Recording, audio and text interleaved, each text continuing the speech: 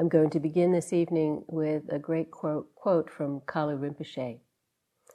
You live in illusion and the appearance of things.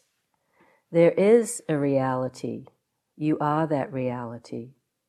When you understand this, you will see that you are nothing, and being nothing, you are everything. That is all. Now remember, the first time I heard that quote, my response was, huh? You live in illusion and the appearance of things. What he's saying is that we live on the surface. We live in this superficiality, in the appearance of things. But there is a reality. And the interesting way he puts it is, you are that reality, not separate from. There's not something out there that's wise and has the potential to wake up. It's right here. And this is at the core of the Buddha's teachings, the fact that we can wake up if we come out of this trance of delusion and see things as they clearly are. And what I want to talk about tonight is this core problem of delusion that we all are subject to. Usually in the teachings, it's said that the cause of our suffering is tanha. The second noble truth is that the cause of our suffering is tanha, or craving, wanting. But if you look at this problem of suffering a little deeper, I think you'll see that really essential to it, perhaps more inherent to our suffering, is this factor of delusion. Because if we weren't deluded to begin with, we wouldn't think that craving after stuff would make us happy. Getting the things we want, experiences or objects, would actually do it for us. Somewhere underneath is this basic misunderstanding of how things work and how we can actually really find happiness. The Buddha began his teaching of the Eightfold Path that we've alluded to just briefly in other talks. It's this depiction, this map of the way all of our practice can unfold, how the path unfolds, with right view, with this essential understanding of the way things are, and knowing that is the way out of suffering.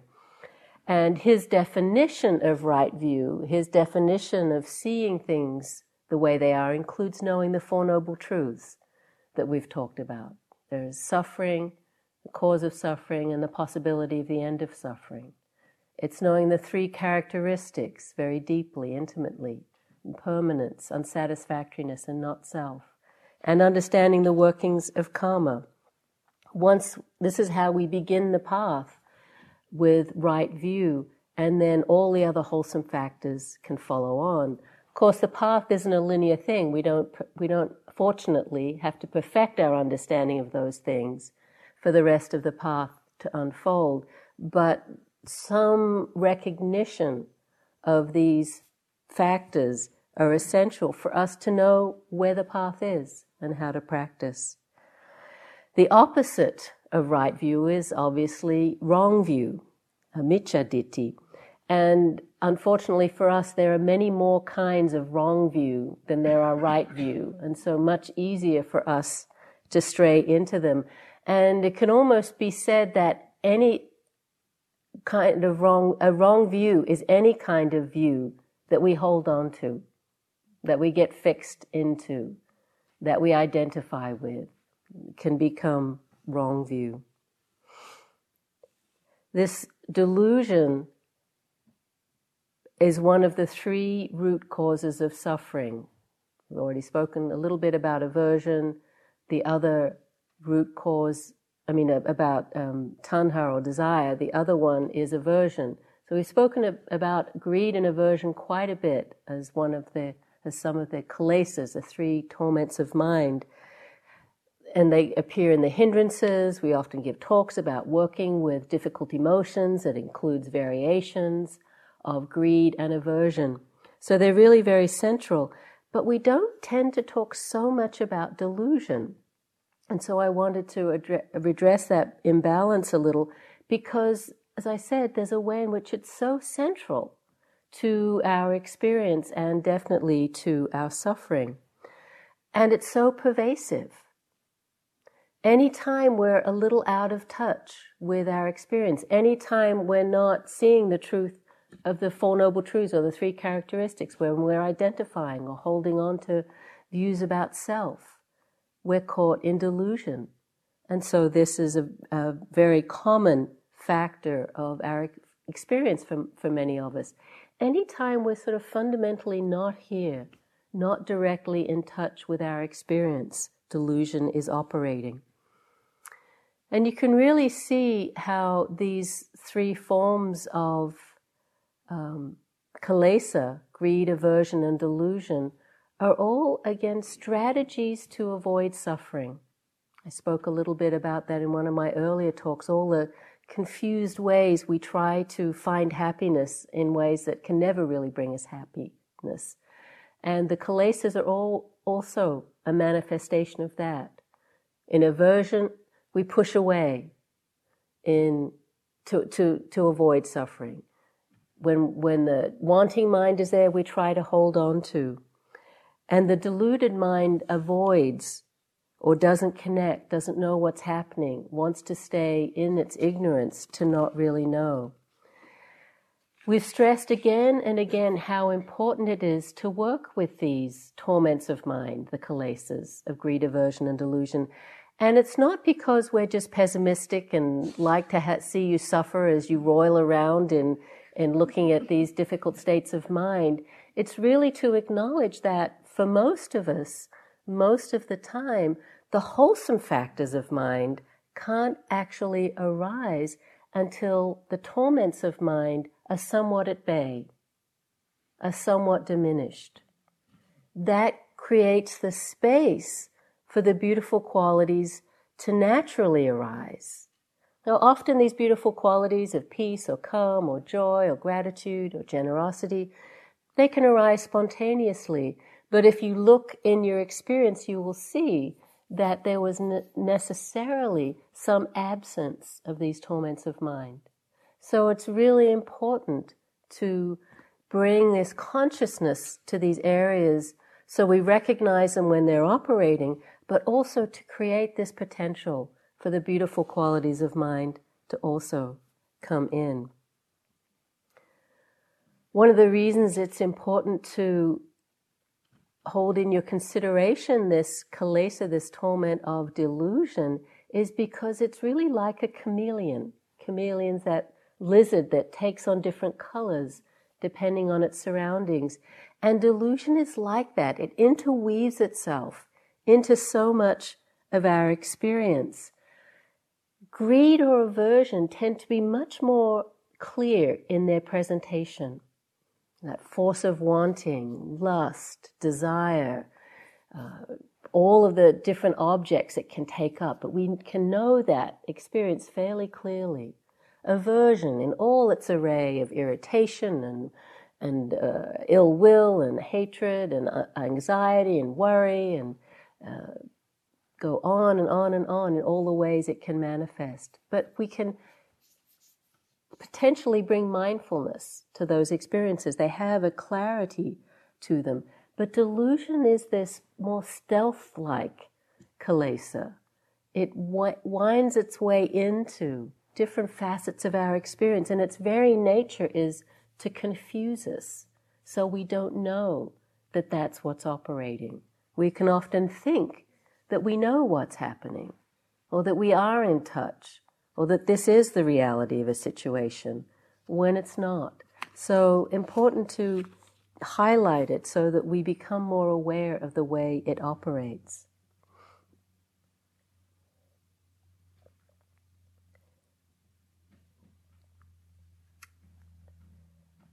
One of the commentaries on the Buddha's teachings is called the Visuddhimagga. Translation is the path of purification. It was written in the 5th century by this scholarly master, Buddhaghosa, and it's huge. And it's quite an amazing book. I can't say I've read it all, but I've read chunks of it. It has lots of information about different practices and techniques. It's very, very detailed exposition of Buddhist practice and doctrine. One of the sections in this book talks about how the three kilesas manifest in what are called character types. And this is a very simple kind of Buddhist psychology. You know, in our day and age, we've gotten used to a lot of very sophisticated ways of looking at the mind and how it operates. This is very simple, but in its very simplicity, I've actually found it very helpful. And what it says is that these three kilesas of greed, aversion, and delusion tend to predominate. One of them tends to predominate in each of us. So we can be of a greedy temperament, or an aversive temperament, or a deluded temperament. Now, of course, we all have each of them in more than enough doses to keep us going. And at different times, one or the other might be more predominant. But we usually find that there is one that is our more default mode, the way we habitually react, especially if we're pushed a little, if we're a little tired or a little out of sorts. This is what will come up as a habitual pattern. Another teacher, in talking about these, said something helpful. He said, which type you are conditions your response in when you hear about them. So the aversive type often says, I hate these character types. They really limit me. I think it's a very bad system, and they don't apply to me. And the greedy type says, I want to know all about them so I can discover everything and figure them out and really work with them. This is really exciting. And the deluded type just says, what type am I? So as I'm talking, people naturally tend to start wondering, which one am I? And can sort of feel there's going to be a stamp laid upon you at the end of this talk. And believe me, that's not the intention of highlighting them in this way. It can be helpful to have some understanding of your tendencies in this way, but not to see them as the be all and end all of, who we are. Of course they're not. It's just one map, one very simple way of looking at our common human tendencies, and only to use them if you find them helpful, only if it gives you some sense of tools to work with. For me, I found them helpful because it actually depersonalizes a little bit my own tendencies and the tendencies of others as I see these manifesting, to just kind of understand, oh, that's why this person is acting that way, or that's why I might be responding. Oh, they're just being aversive. And instead of being blaming or someone at fault, it's just knowing that these habitual patterns are being triggered in myself or in another. So use them if they're helpful. Please don't feel that we're trying to lock people into boxes and limit you in any way. It's just a tool if it's helpful for you. In this chapter on the character types, they go on to talk about why it's useful to know this as meditators. And they proceed to describe the various types of meditation and environments for meditating that people should bring about for themselves. And at first they give some descriptions of how you can tell which type is which. And I always think in reading them, the Buddhaghosa must have been the greedy type, because they kind of get the best press. You'll see as we go through this, but it balances out later on. So this is a description of the different types.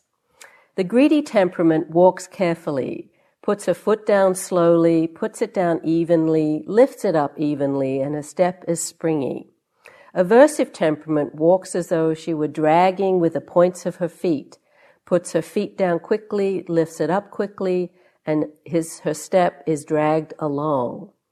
Deluded type walks with a perplexed gait, puts her foot down hesitantly, lifts it up hesitantly, and her step is pressed down suddenly. So again, this is not an invitation to next time you're out in a walking period to go out and try to be determining who's what, because I actually find these descriptions, they're a little coarse, and most people don't walk anything like these descriptions. But you can get some sense of where they're going.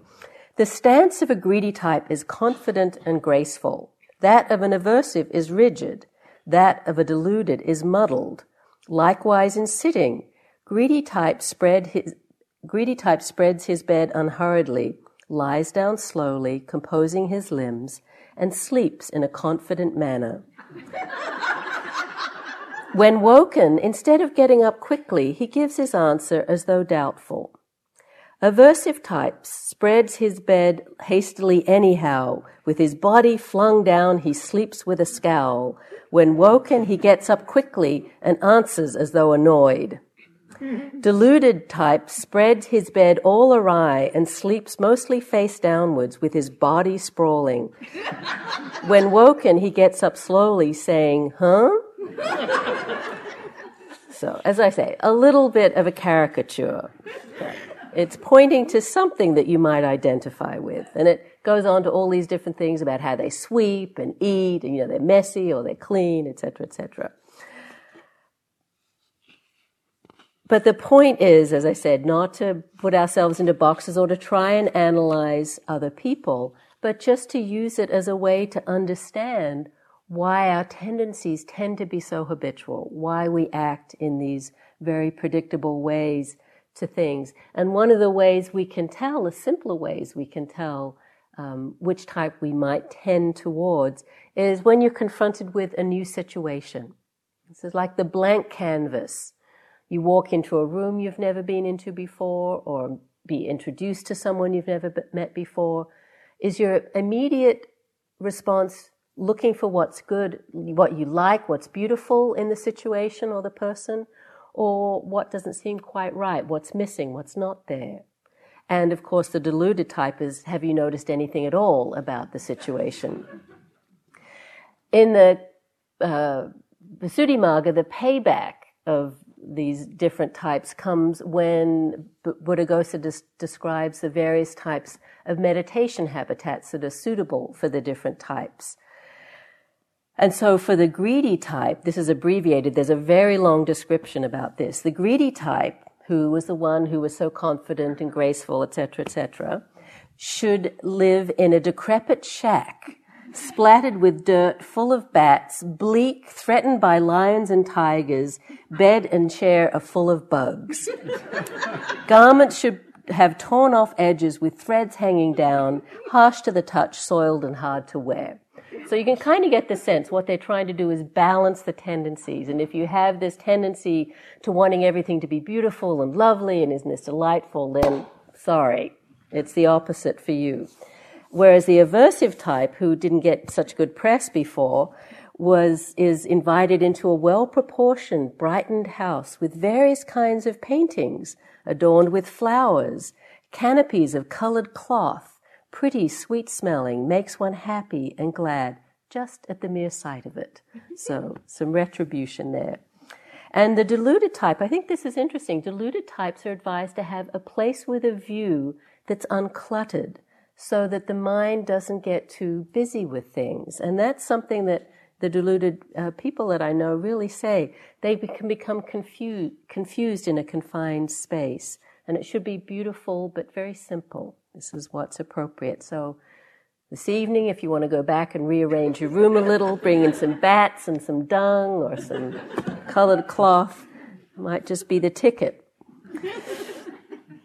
For me, as I said, what was helpful was depersonalizing it a little, just to see that these are traits that run quite deeply through all of us. And I actually used to think I was a deluded type and was very happy thinking that, because I could see I had trouble making decisions. I didn't like to upset people. I didn't like confrontation. And I had a fairly even temperament. I have a bit of a reputation for equanimity. But Guy convinced me that I was an aversive type. It's one of the reasons we have helpful spouses, is to point these things out for us. And I had to admit he's probably right, because I do have a tendency to, use the sword of wisdom perhaps a little too harshly at times. And I can be critical, or wanting things to... No, he says.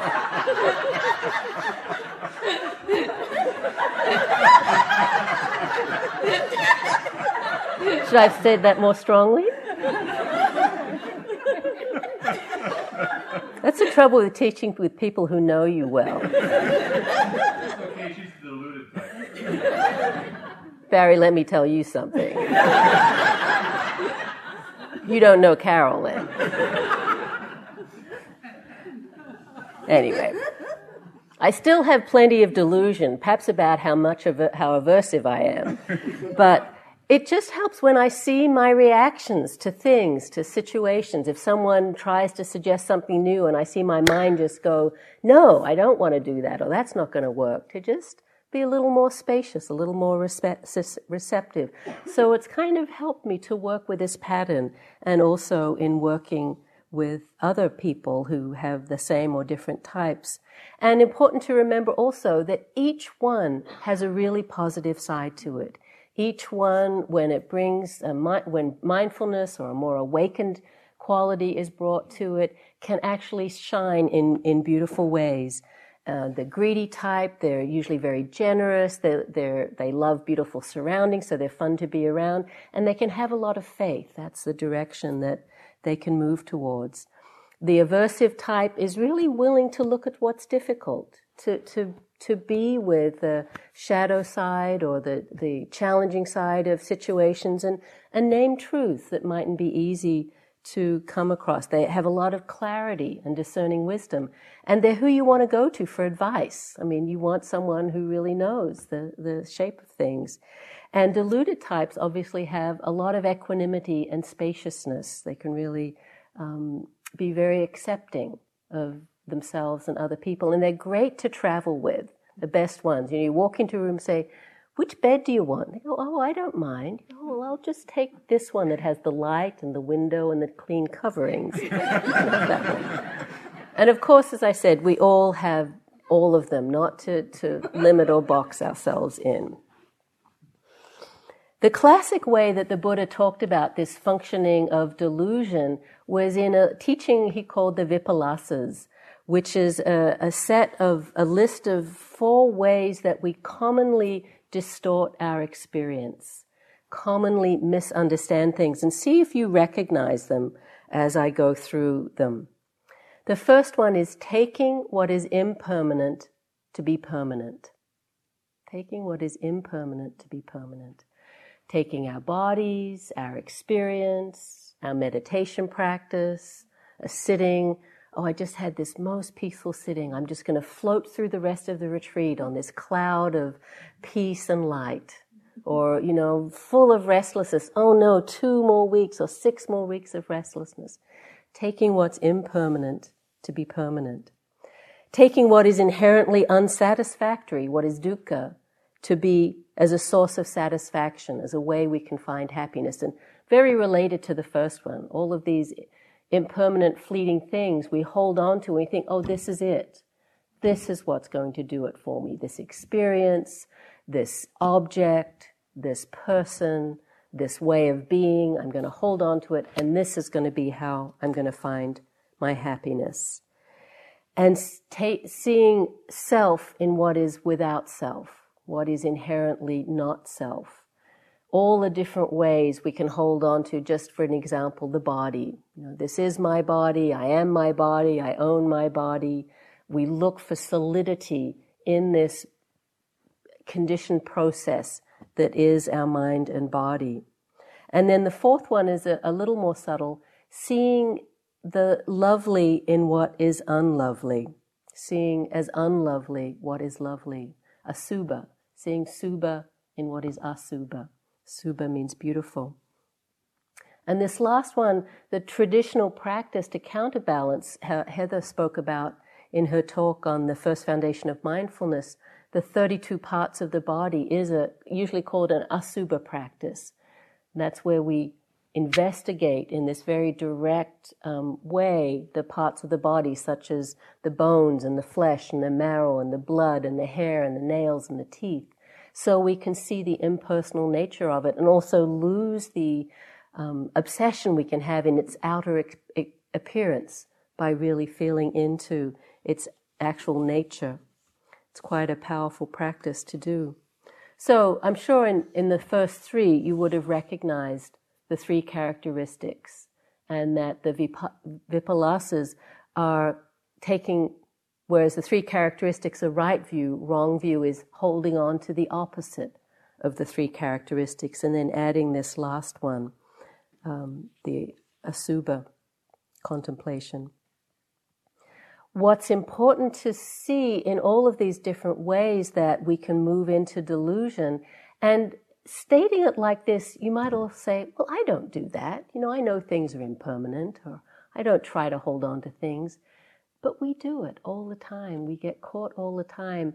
And to really begin to be willing to name that as a pattern, as a habit, just like it's helpful to name hindrances as hindrances, to not just sort of say, well, that's just doubt, but to really recognize, oh, it's a hindrance. It's going to actually block my capacity to be with my experience. In the same way, when we see that we're holding on to something and trying to make it permanent, to see it as a form of delusion, to see that that's what's operating. It's what just picks up our willingness to explore this terrain of delusion and confusion.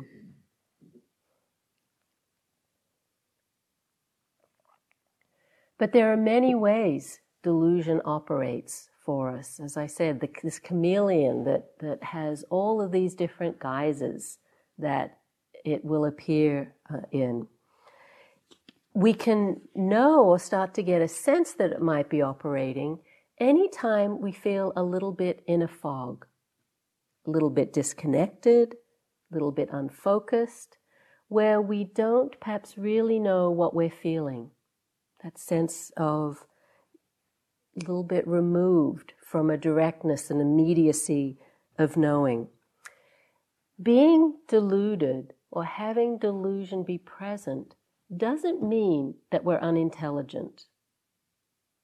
Doesn't mean that we're dumb or stupid. It's just this confused way of looking at certain aspects of our experience that prevents us from seeing clearly. It's actually quite an archetypal image of the absent-minded professor. Someone who's very bright but isn't quite in touch. And this is not a new kind of stereotype.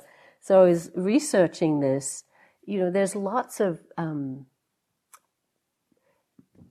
examples of people who become so engrossed in, say, the world of the mind that they lose touch with what's around them. In Ovid, in his Metamorphoses, he describes Daedalus, who's the one who made the labyrinth that they got lost in, and whoever it was went through with the thread. He made it so cunningly that he almost got lost trying to find his way out. And that's the great metaphors for what we do in our own creations of the mind. We make it so big and complicated, we get lost in it, even though we created it. And the philosopher Thales, it said he allegedly would go out walking at night with his eyes fixed on the stars, astronomy and astrology, and as a result he fell down a well. And again, it's just an example of what we do when we're so focused on out there or up there or something lofty, and we forget what's right here in front of us and can end up in trouble. I have a very good friend who's very bright, one of the brightest and most caring people that I know, but she's a classic deluded type. And, I'm just always hearing stories that she will tell about herself of this manifestation. Sometimes she actually doesn't recognize that it's delusion operating, but one of the stories she told was out walking with her husband and complaining that her hands were really cold as they're walking along. And he said, well, don't you have gloves? And she said, yes. And he said, well, where are they? And she said, well, in my pocket. And it's that kind of thing where we have what we need to take care of ourselves, but we don't quite put two and two together. Oh, I could put the gloves on and then my hands wouldn't be cold. It can be as simple as that. And this friend, she's always so engaged in her what's going on that we sometimes have to remind her to eat. Have you eaten yet? Sit down, take a break. It's just that movement of mind always involved in something else and not taking care of the basics. I've mentioned, I think, a couple of times this program that I'm involved in here at Spirit Rock called DPP, Dedicated Practitioners Program for senior students. And a number of people here have been through the program. I know some are about to start it later this year. And these retreats that we do in DPP are interactive, so they're not like this. They're study exploratory retreats, very experiential. And one retreat where we were exploring the kilesas, we did it through this lens of the 3 character types. And one of the things we did was have a panel of each of the types. If you're used to the Enneagram, you'll know this thing where you get people of similar temperaments up on a stage and you have them talk about their experience. And it was really interesting to get each of the types up here, and then we would ask questions and see how similarly they responded to these experiences. So we did a panel of deluded types, about 5, all self-professed. We didn't name anyone to the panel. They all volunteered to go up, and would ask them questions like, how is it when you go shopping? And they all unanimously went, oh, I hate shopping, can't go shopping unless I have a list. I get so confused and overwhelmed and what to choose, and there's 15 types of deodorant and 20 types of detergent, and I have to have a name and a list or else I just get so confused. And how are you when you have to make decisions? And they would talk about how difficult it would be for them to make decisions. And I remember one of the panelists, in talking about his experience, said, people are often commenting on how well dressed I am and giving me compliments on my clothes. And because we'd been talking about shopping, he went into that story a little bit, because deluded people often don't like to go shopping. It's too confusing. And he said, the reason I can make it work is I actually have, what do they call it, a personal shopper. I go to the department store and this woman picks out suit, tie, shirt and says, wear this with this. And she puts it all on hangers and sticks labels on it, and he just has to pick it out of the closet, and he can put it together, and it works. He doesn't have to make any decisions. And so we went on talking about other things, and when it came back to him again, he said, I have to clarify a little bit of something that I said before. He said, I don't go to her and say, I need a new suit. She calls me and said, it's time you came in and got a new suit. So she just runs the whole show, and then it works. But it was actually interesting. This man has a very high-pressure job, one that really can have very extreme demands made upon him. He's the manager of this big organization. And he said being a deluded type actually really works for him, because when something happens, it's very dramatic. Because his emotions take a while to register, he can actually just be with what is and deal with it very clearly and coherently and without a lot of agitation. And it's only later on that night that he sort of realizes what an extreme thing he went through. But it actually helps him stay present while everyone else is running around a little crazy. So all of them have their benefits, have their strength. So some more clues about how we can know when delusion is operating. Delusion is usually operating when we hold on to how we want things to be rather than how they are. I read the Talmud says, we don't see things as they are, we see things as we are. It's really meaning we filter all of our experience through this lens, through our conditioned experience, and think that that's the reality of situations. So we try to make reality conform to what we think it should be, not what's actually there. I had a really good example of this just last fall. Last number of years I've been going to our sister retreat center in IMS in Massachusetts every fall and teaching a long retreat, 6-week retreat with Carol and Guy usually, other teachers. And I like to hike and explore my surroundings, so I've been buying guidebooks and trail maps and things like that so that when we have days off we can get out and explore. It's new terrain for me, New England in the winter especially. And so I'm always taking people on hikes And on this one we took, I think Carol and Guy were both there. I had this new book, and the hardest part of a hike is always finding the start or the first turn. Once you get on the trail, you're usually okay. But we found the trail head and started walking. We were meant to take a right-hand turn, and then there are all these things we should start noticing. Well, we never saw a right-hand turn, but the whole trail kind of turned right, with a little trail off to the left. And so we're kind of debating, is this a right-hand turn, or is it the trail turning right? Must be it. There's nothing else. So we'll go with this, and we keep walking. And then it says, on the left, you'll pass a swamp. And we're kind of looking, well, it's a little damp over there. That could be called a swamp if you're imaginative. And then a little rise and some pine trees. Well, it's going up a little, and there's a pine tree, isn't it? And we were trying to fit what we were seeing to what would be in the guidebook. And I'm always very loath to turn around. So I was convinced that sooner or later, somehow or other, this would be the right trail. So we kept walking and walking and walking, and it was getting, even I had to admit, further from what the description was telling us we should be seeing, until eventually we knew we were wandering, we don't know where, on this trail, and finally found some people and said, we were meant to be on this trail. I said, oh, that's way back there, and had to turn back.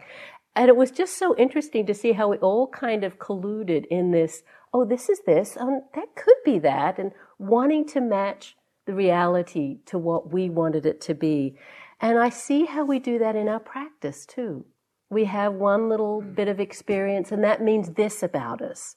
Or perhaps this is the beginning of that story coming on, and trying to map our experience and seeing again and again, it actually is so hard to know where you are in your practice. And if you find yourself doing that, just to realize that it's better to let it go. It's so hard to actually know where you are on this map of meditation. Another way you know you're dealing with delusion, when afterwards you have the thought, what was I thinking? Or what were they thinking? I see this in myself sometimes, where you just get caught in this mindset, and when you're in it, you're so lost in it.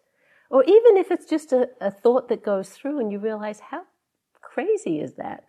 Again, a small example. I think Carol, it reminded me, because Carol was talking in one of her talks about a time at IMS during this long winter retreat where all the yogis would start ordering from LL Bean, and all these packages would start arriving in the foyer, and we all walk through the foyer all the time, so you'd sort of see who's getting it. It's kind of exciting to get a package on retreat, and it was a very long retreat, and I wasn't getting any packages from anyone. And you said, but I would still always walk by and look and see, was my name there? And every now and then I would have this thought, why doesn't LL Bean send me a package? And it was just this wistful kind of little thought that somewhere in, wherever they are, some person would go, well, Sally hasn't had anything for a while. Why don't we send a nice jacket to... And, I'd have to... What? They're not going to... I have to talk myself out of having this thought. And then the next time, a few days later, I'd walk through and this wistful thought would come, why don't they send me a package? It was really very strange. And another way I often see these stories of delusion, the what were they thinking, are in what's called News of the Weird. Does anyone know that? I see them in this magazine, newspaper called Funny Times, which is just where they take these real stories from life, and they're all of the ones where you go, what was going on here? And a big one, of course, is the big category they call least competent criminals. You probably know it. Well, I had to read this one because it's from Sacramento, and it happened now 2 years ago, 2006. This is in one of these little stories. So Sudan Provost, 40, walked into the River City Bank in Sacramento, California on December 29th and, reported the Sacramento Bee, quietly announced to employees that he had come to rob the bank, but then handed a teller his driver's license and a money order to be cashed. The teller asked if he had an account, and Provost replied, "This is not a joke. I have a gun. I do this for a living." However, he opened his bag to reveal that he had no gun, and then asked for a tissue for his runny nose. The teller said she didn't have one, Provost said he'd be right back and walked across the street to a drugstore. And by the time he had returned, the police were on the scene. He was arrested on suspicion of attempted robbery. Well, there's so many of those, of these, robbers who go in and they write the robbery slip on the back of their deposit slip, so it has their name and address. And it's like, what were they thinking? There was some imagining going on that this is how these things work, and reality does not work in that way. We can also see it how we filter experience, where we don't bring in aspects that are giving us the information, but we're refusing to recognize or acknowledge that they're there. We're so wanting to hold on to how we want the world to be. Again, another experience I had that I guess I'm a little ashamed to talk about. It all worked out in the end, though. I was in the early 80s. I left Australia and spent a lot of time in Asia, and quite a significant time of that I went trekking. I did a lot of trekking. I did one long trek on my own to Everest Base Camp with just some people I met, not an organized thing at all. But then my boyfriend of the time came over, and he wanted to do more trekking, and he's always really adventurous. And at that time, in the Annapurna range, there was one trek that was very traveled, the Jomsom trek. A lot of people did it. It was up and back, but they just opened the pass so you could actually do a loop. And so that's, of course, what we decided to do. But it was newly opened, so one whole side of it was very undeveloped. There were, a few tea shops here and there, but not a lot of facilities. And so we headed out, and he had brought a one-man tent. It was so small that we had to take turns getting undressed and getting in there at night, and have an umbrella that we unfurled, and that kept our feet dry. So we were really on the basic side of trekking. It was not one of these supported things where someone's making you tea at the end of the day. We also somehow miscalculated our money and didn't have enough, and I was trying to sell film to people on the way. If any of you were, that was me trying to sell the film in the Menang trek. But anyway, we get to this place which is sort of just before the culmination of this trek, where you have to go to a certain altitude. It was about 10 or 12,000 feet, and there was nothing there. You had to camp there, so we had our little tent, and then get up really early in the morning and go over this pass. It was about 17,500 feet. And then on the other side was the Jomson trail that I had just spoken about. And on the other side, we had been told there was everything. There was restaurants and tea shops and apple pie and ice cream and all of these things. And we had been trekking for many days, if not weeks, through this really very simple, very, very rugged terrain, but with very simple accommodations and food. Dal bhat, if you know Nepalese food, rice and lentils, pretty much every day. That's all we had. So there was a bit of desire for what might be over the other side of that pass compared to what we'd been through for many weeks. And I had gotten sick on the way up. It was quite it was a lot to even get to this point.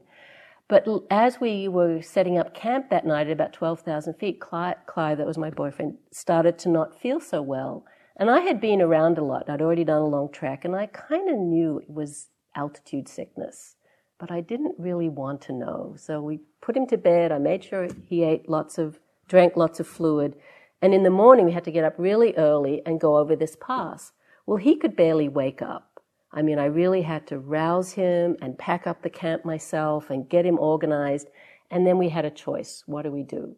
Go over this pass, and if you know altitude sickness, the advice is always go down, or do we go up to the apple pie and the ice cream on the other side? Well, I hate to say, because he was in no state, I chose the apple pie and the ice cream, and I just basically led him up this 17,500 foot pass. And there were times when he just had his head down and his eyes closed, and he was just following in my footsteps, and it was snowy and icy, and people were falling by the wayside. We'd heard of a person who died. We were expecting to see bodies on the side of the road, but I didn't want to take this in, that this is actually, what I was dealing with. Like, we have to go on. You don't turn back. It was like, if we turned back, it'd be 3 weeks of walking out. You have to go on. And I didn't want to take in what the ramifications of that decision would be. Luckily, he made it. I have a photo of us standing at the top of the pass, and you look kind of dazed, and sort of push him over the other side, and then get down, and he was okay. But it was just so clear to me in retrospect how filtered my relationship to that was. I mean, it was really very dangerous what I did, and, luckily it was okay. It was that invulnerability of youth a little bit. But it was such an example of filtering our experience. I did make up for it a bit later. He wanted us to go trekking in Pakistan later on, which is another whole deal, and he nearly died there. Again, wasn't my fault this time. And I, did manage to get him to a hospital and take care of him, so I kind of made up for it. But this is what we do. When things don't meet our agendas, our ideas, our wishes, we ignore them. This is the functioning of delusion. It's so common. It's so relentless. When I was exploring this theme, I was talking to some staff people a while ago, and one of the women on staff shared this great story. She said, and this is another way delusion is operating, when you hear yourself say, "How hard could it be?" So she had this story where she really wanted to be a nanny in London. And when she applied for the job, one of the things they asked was, "Can you drive?" And she just said, "Of course," even though she couldn't. And she, of course, had never driven on the other side of the road, as they do in England. But how hard could it be to drive when you've never driven before on the other side of the road in London with a stick shift? And so they set her off on the first morning, taking the kids to school or something, and there she is, getting in London traffic, not having a clue about anything with, how hard can it be? And she said, luckily, what was amazing, this gentleman in a bowler hat and a briefcase just saw her kind of screaming in this car and jumped in and rescued her and gave her a little quick lesson on how to drive. But it's like, how hard can it be? Very hard, apparently. But we don't think through the consequences of this. On retreat, we can see this functioning of delusion in what we call VVs and VRs. Many of you know these tendencies of mind. VR, Vipassana romance. It's where out of the silence, not even knowing someone's name, they become the beloved. And they're your soulmate, the perfect person, so sincere and kind and diligent and wonderful. And you just know you were meant for each other. You don't even know their name often or even where they live. And this whole fantasy world can come up, and, some people even go on, and then we got together and divorced, all in the fantasy, you go through the whole relationship. And the opposite, of course, is Vipassana vendetta, where some poor person, through some little action, becomes the focus of all our aversion and irritation. And what happens in both these examples is we don't see the person for who they are.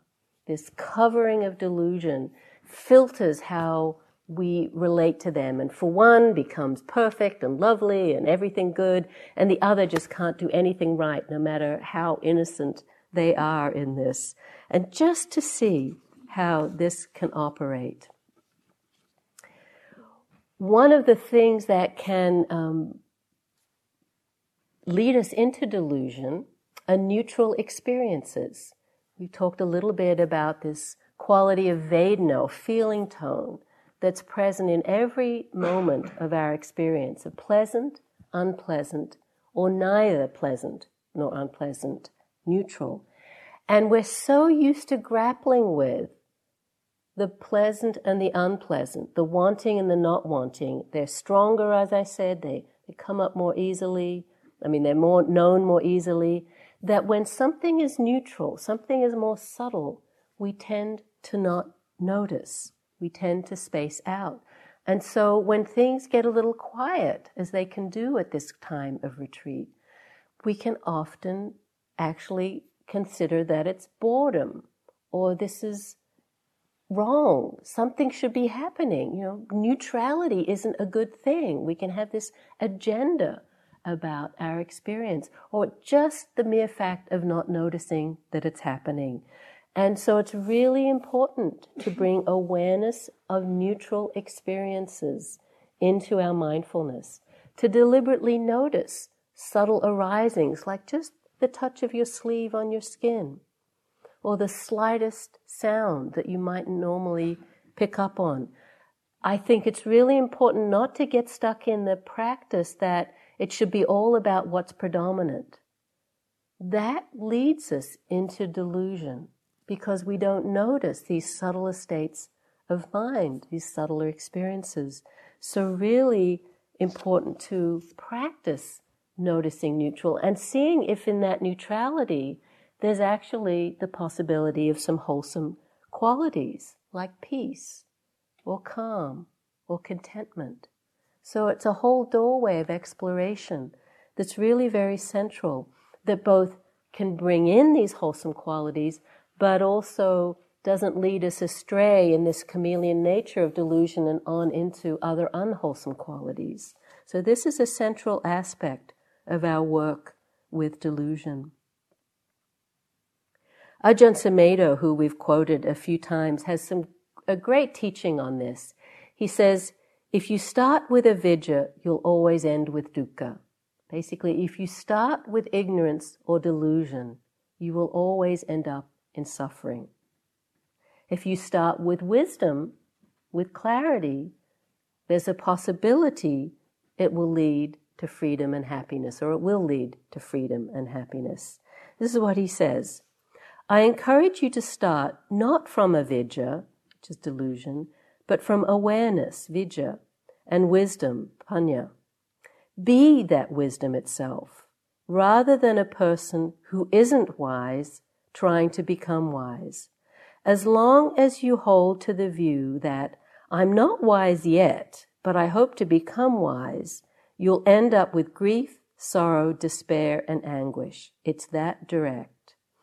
It's learning to trust in being the wisdom now, being awake, even though you may feel emotionally inadequate, doubtful or uncertain, frightened or terrified of it. That's great. Be the wisdom, not the person who is trying to be wise. Our practice cultivates wisdom. It is the practice of waking up and knowing what's happening in this clear and direct way in our internal experience and in the external experience, in the external world. And we really begin to see that our experience doesn't have to change. What changes is the way we relate to it, the way we connect with it, the way we understand it, the clarity we bring to that experience. And through that connection, we learn to trust ourselves. We learn to have faith that we know what's true for us. We're not caught in this web of confusion and delusion. We're not trying to mold reality to fit our experience, but rather coming in direct contact with it. And so it's not a fog of delusion that surrounds us, but we sit in the mystery of things, the mystery of the moment that has all potential in it for awakening and for confusion. And we can choose the awakening. We're not asleep, we're not lost. We can wake up. That's why it's called waking up, enlightenment. Things get brighter. And so we connect to what is without filters. It doesn't mean that all experience then is wonderful or great. It just means we know it for what it is with as much clarity and wisdom as we can bring to it. And I'll just finish with Ajahn Chah talking about this possibility. Ajahn Chah, the Thai forest meditation master. As I see it, the mind is like a single point, the center of the universe, and mental states are like visitors who come to stay at this point for short or long periods of time. Get to know these visitors well. Become familiar with the vivid pictures they paint, the alluring stories they tell, to entice you to follow them.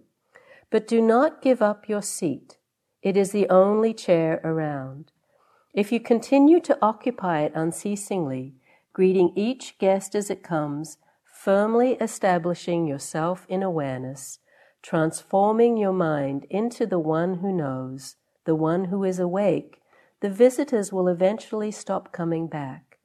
If you give them real attention, how many times can these visitors return? Speak with them here, and you will know every one of them well. Then your mind will at last be at peace. So let's just sit for a moment.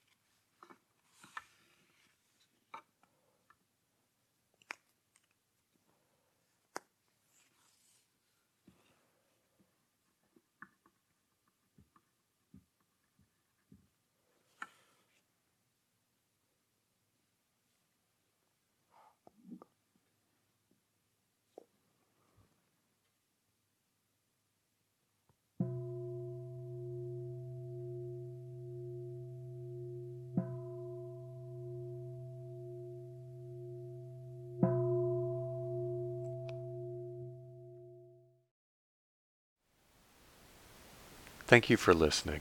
To learn how you can support the teachers and Dharma Seed, please visit dharmaseed.org/donate.